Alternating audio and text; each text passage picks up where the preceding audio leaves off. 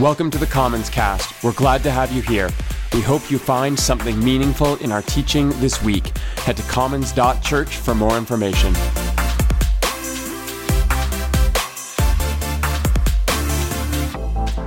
Today, we are continuing a series called Origins.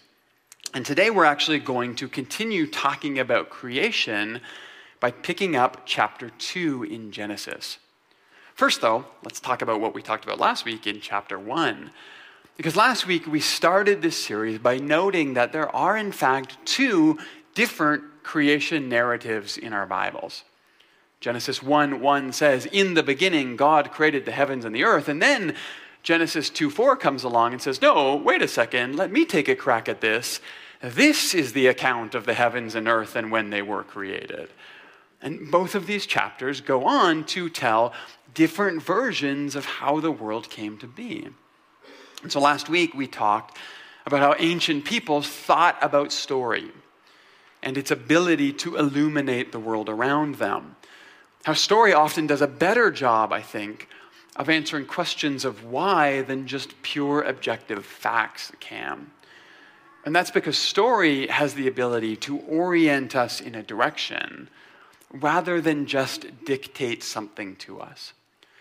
And when it comes to the questions of why, like why are we here and what does it mean, pointing us in a direction that we can then continue to wrestle with and think and explore and search out, honestly, that's what life is really all about.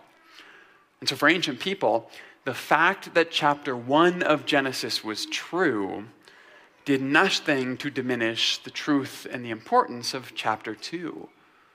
Both of these stories reveal something profound about the world. And this is just a really important part of reading ancient literature, doing the work to understand the questions behind it.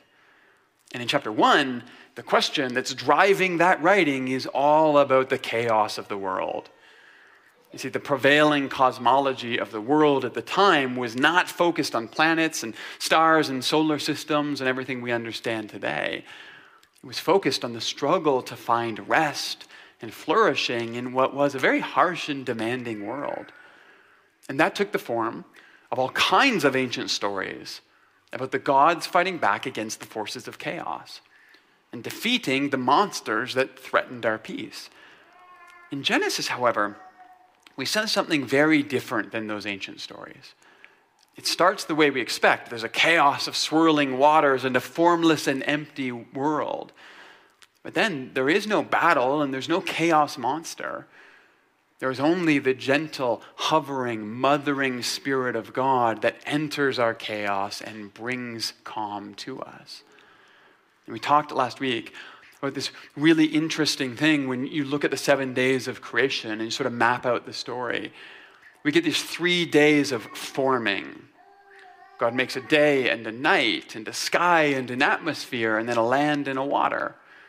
And then we get 3 days of filling. So God makes sun and the moon and birds and fish and animals and humans. And then, of course, there's this final day of resting. But the story is that God shapes a world and then fills a world and then sits back and enjoys that world.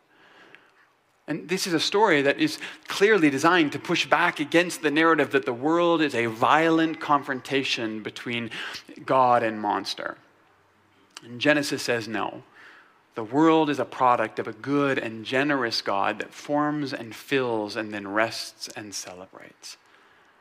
And that's a good cosmology to build our lives on. Now, what's interesting about this as well is that I think it's actually a helpful model for engaging the world when things are scary for us at times.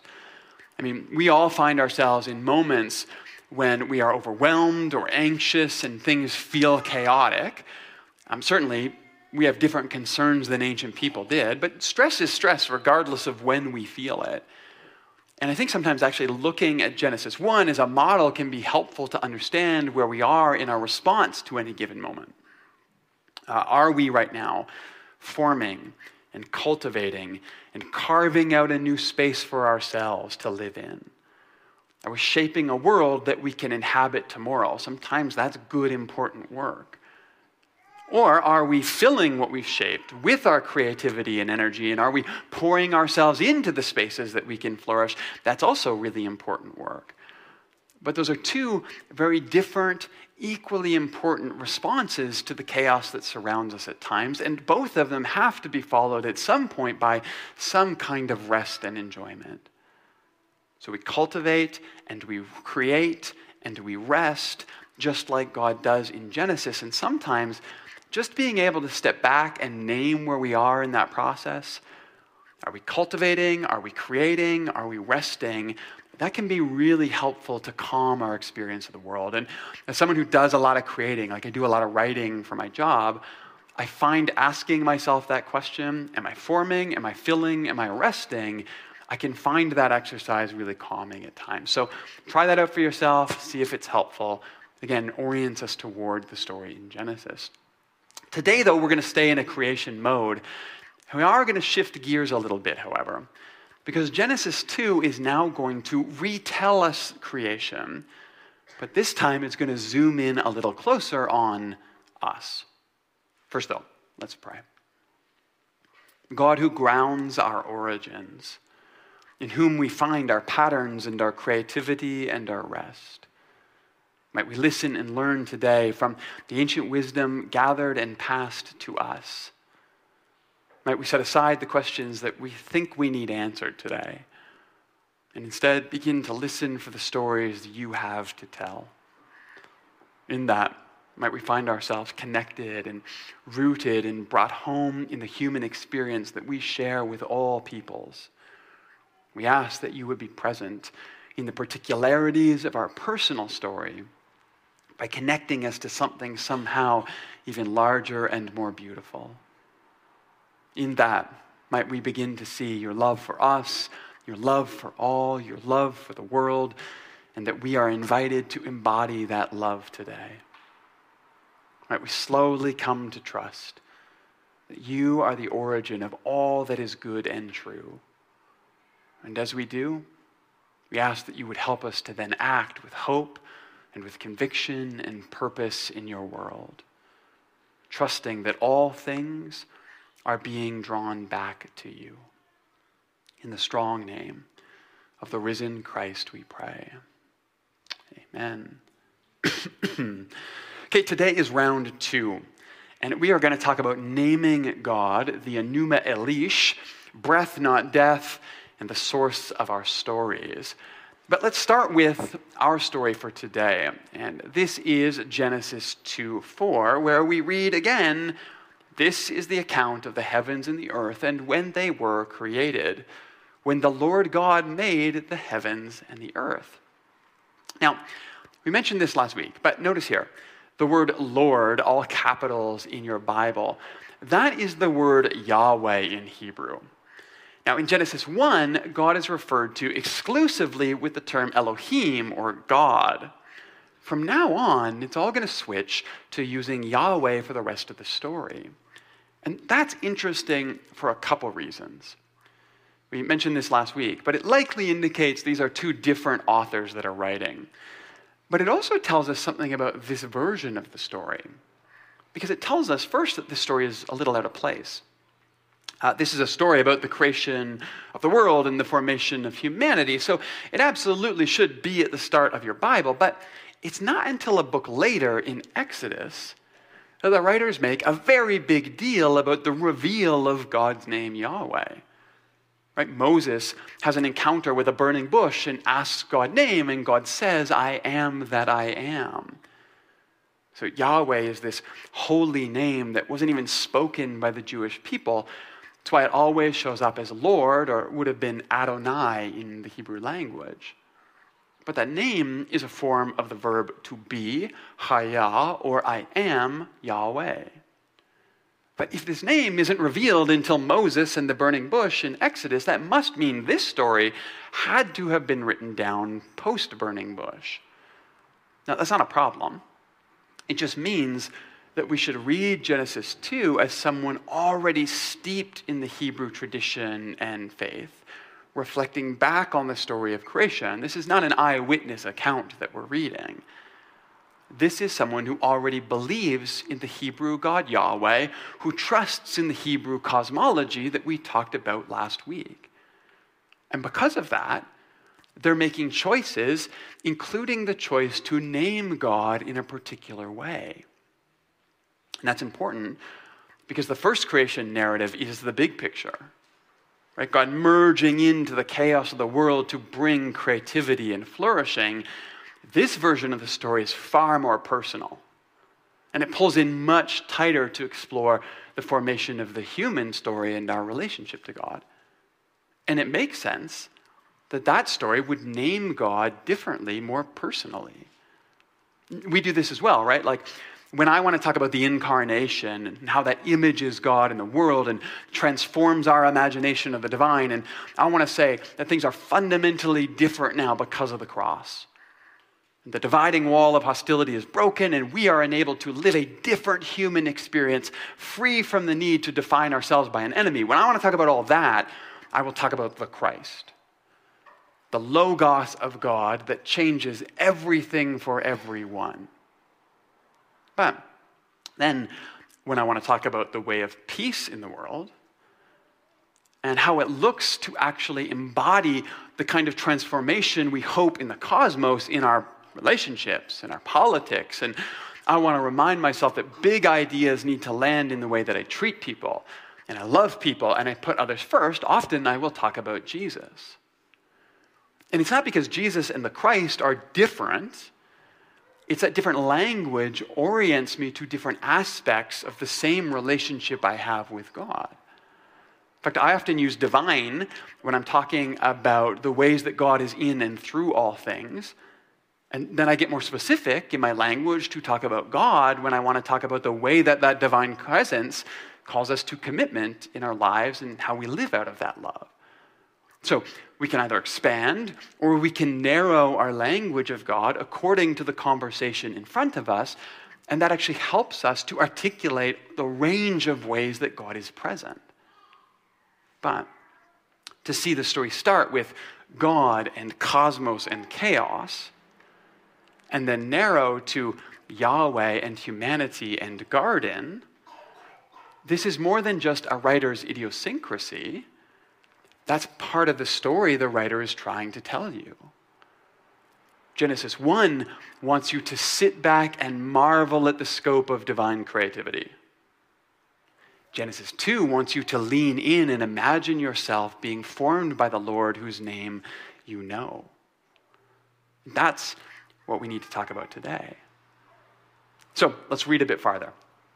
This is the account of the heavens and the earth and when they were created.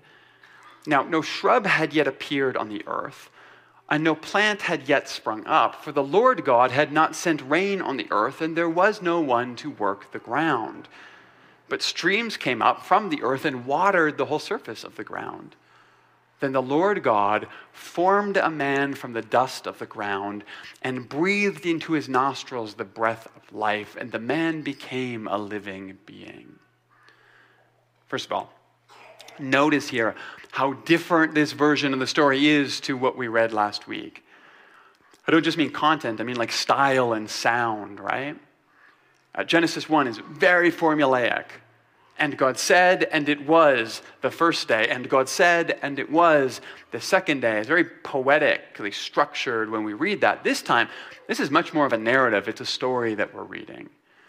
Again, that's reflective of the more personal intent that the writer is going for here.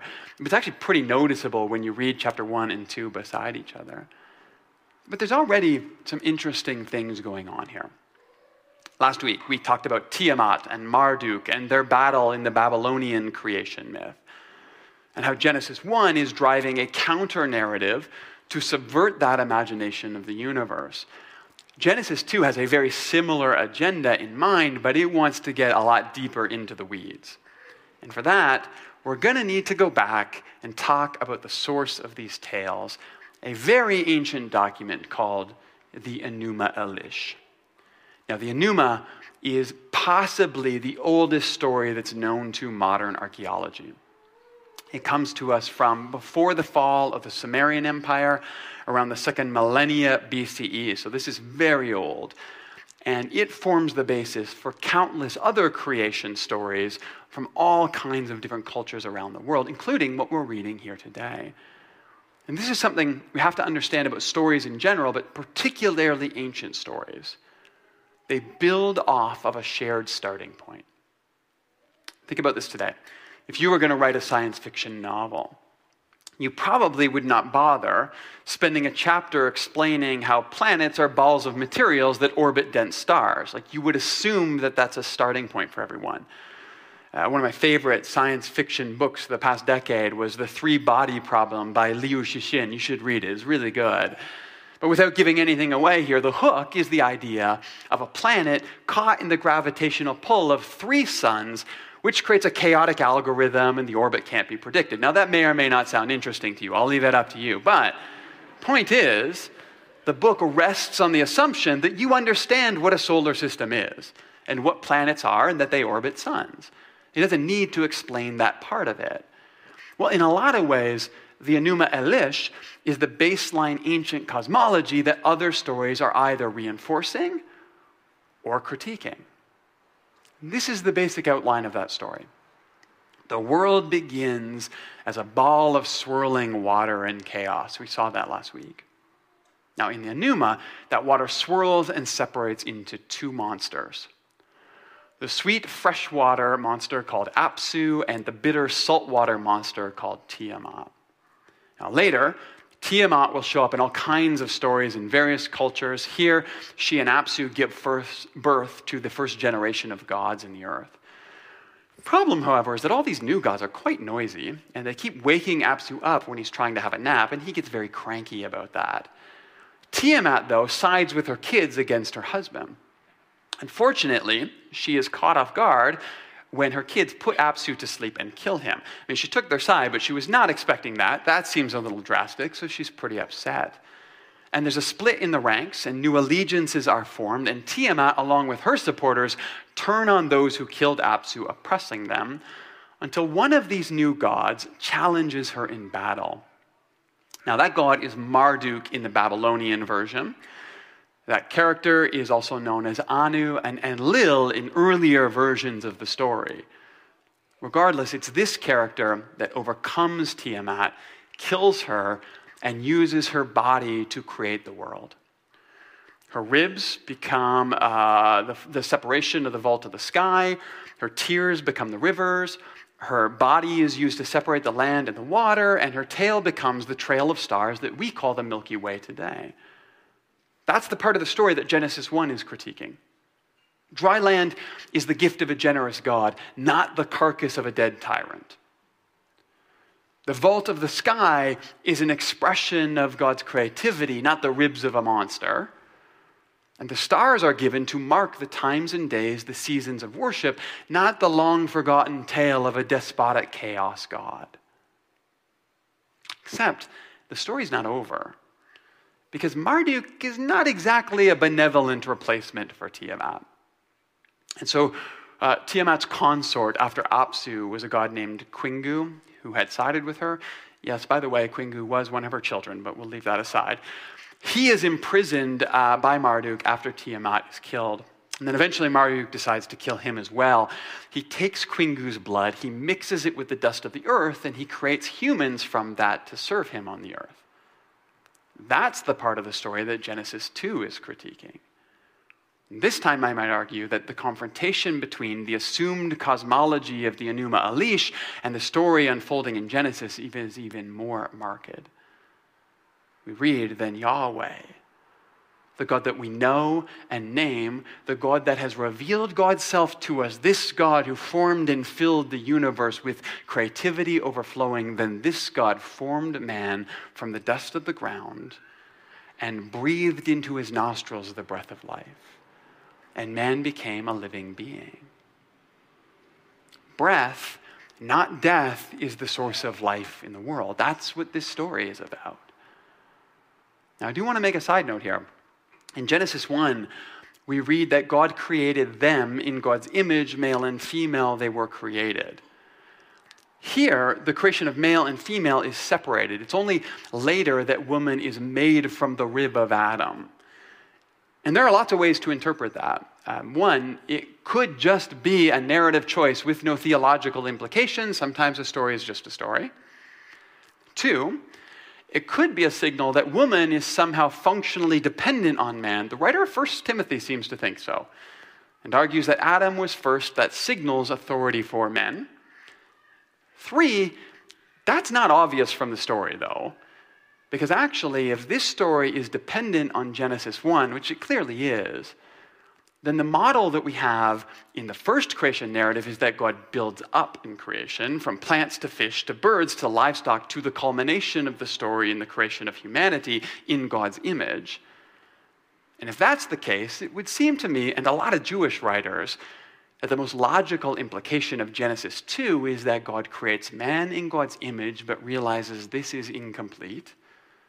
Man can't actually create like God can, so God crowns the story with woman who completes humanity, the pinnacle of the creative narrative.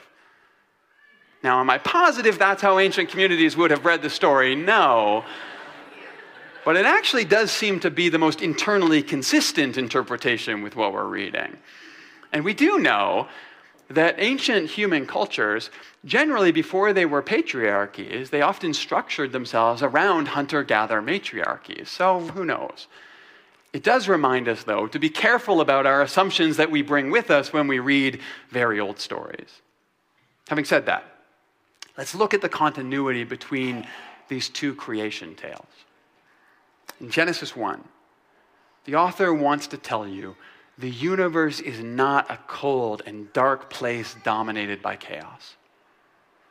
The world is the good creation of a generous God who comes close to your fears and comforts your anxieties, who hovers gently above and merges into everything that scares you. The God who brings tov, that's the Hebrew word for good, into the chaotic tohu vabohu of our lives. In fact, it's not just tov that God brings, it's tov meod, or as we read in Genesis 1, God saw all that was made, and it was very good, exceedingly good, the beginning of shalom in the world. That's a big deal, because that's a good story. It's a good way to begin our world and ground ourselves. But now look at this. A second author comes along and says, guys, just in case we missed it here, just in case the implications of that beautiful story haven't completely sunk in, let me make this explicit for you. You are not the product of a vengeful deity. You are not here because someone else had to suffer and die. Your identity is not bound up in death and violence and war and battle, and you do not need to live out of that story and that identity anymore. Because you are not death and dirt, you are ground and breath. You are the merging of materiality and wind, carbon infused with consciousness. You are, in some very real sense, the land that you stand on, now aware of its place in the universe. And in that place, we are told, we find ourselves safe in the same mothering wings that hovered over creation and brought the forming and filling and resting into the chaos of our world in the first place. The world is gift. You are gift. Breath is gift. Your body is gift. Now live that way. That's what the story is about. Now I know that depending on your personality, you can say, oh, that's nice, but that's a little esoteric. I mean, it's a little airy and fairy and pleasant, but not very useful when it comes to my daily life. I want to suggest, though, that this is far more significant than it might seem on first glance. Because all of us, we have all kinds of facts embedded in our brains, right? For some reason, my brain is very good at holding on to all kinds of useless information that I can regurgitate on demand at any moment.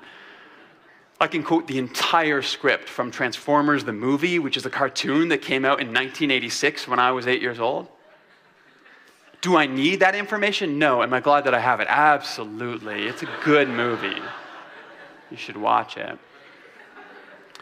Thing is, though, facts don't change the world. No offense to all the accountants in the room. What actually changes how we live and move and speak and act in the world is the stories that we choose to live out of unconsciously. Do I know myself as loved? Or am I continually seeking out approval from those around me? That's a different story. Do I understand the voice that I bring into a conversation or an organization, or am I perpetually fighting to justify my voice to myself? Do I have a sense of my own fallibility and an awareness of how much I still have to learn, or do I think of myself as a closed box that avoids curiosity and runs from any kind of critique? The stories that we tell ourselves about ourselves are actually far more powerful than any of the facts that we gather about ourselves. And I'm going to guess that most of us here, none of us here, probably believe that we are the product of a dead God's blood mixed with dirt. That's not our problem. But I do know that a lot of us here believe that competition is the source of flourishing in the world. And that for us to succeed, somewhere, someone else has to fail. And the happiness is a limited commodity where there is only so much to go around. And at its most basic level, that's what the story of the Enuma Elish is about. Everything's a battle. That's the grounding of the universe. You ever known someone that you liked, you cared about them, you loved them, and they told you some really good news and you smiled, but you walked away and for some reason you were upset with them? And it didn't really make sense to you, but you felt it nonetheless. That's not facts. That's a story about scarcity that's taken over your experience of the world, and it's telling you that their blessing means less for you. It's not rational. It's a mythology that undergirds our experience of the world. That's why stories like Genesis are important for us. Not because they pretend to answer our questions about science. Of course ancient people thought the earth was flat. It looked flat. Of course they thought the sky was covered with a dome of water. It fell on them sometimes. That's just basic observation. And Genesis is important because it offers us an alternative mythology to ground our identities in. And yes, there's competition. Yes, there's violence of the world. Of course, there's strife and chaos and anxiety to face from time to time, but that's not the source of our identity. And therefore, it shouldn't get to direct our story in the world. Instead, it is only the generous love of a good God who draws near to us and breathes out life and animates our world. This is what deserves to be honored in the foundational stories of our lives. And when that story, that myth, can sink deep enough into our lives to become the unconscious narrative that we live out of all the time, then we might actually get to participate in the transformation of the world that God has always seen coming. And that's what Genesis involves us in. Let's pray. God, who grounds our stories, our origins, our myths, our identities. We know that we bring all kinds of things to you today, our own baggage, our own questions, our own perceptions of the world, and that's good. We want to bring our full selves to you. But at the same time, we also want to be able to hear the story that you want to tell. A foundational story about what sits at the center of the universe. Not battle, not violence, not competition and scarcity, but abundant, generous love that gives and gives away. Breath that breathes out life. Generosity that creates flourishing. Rest that sits back and enjoys. And sometimes, God, our myths have become so deeply embedded in our lives that we find it hard to root ourselves in that story of generous love. And God, we pray that these ancient tales that critique the assumed cosmology of Babylon and the world around these ancient writers, they might do at some level the same for us. Rooting us in goodness and generosity and love is the core foundation of who we are.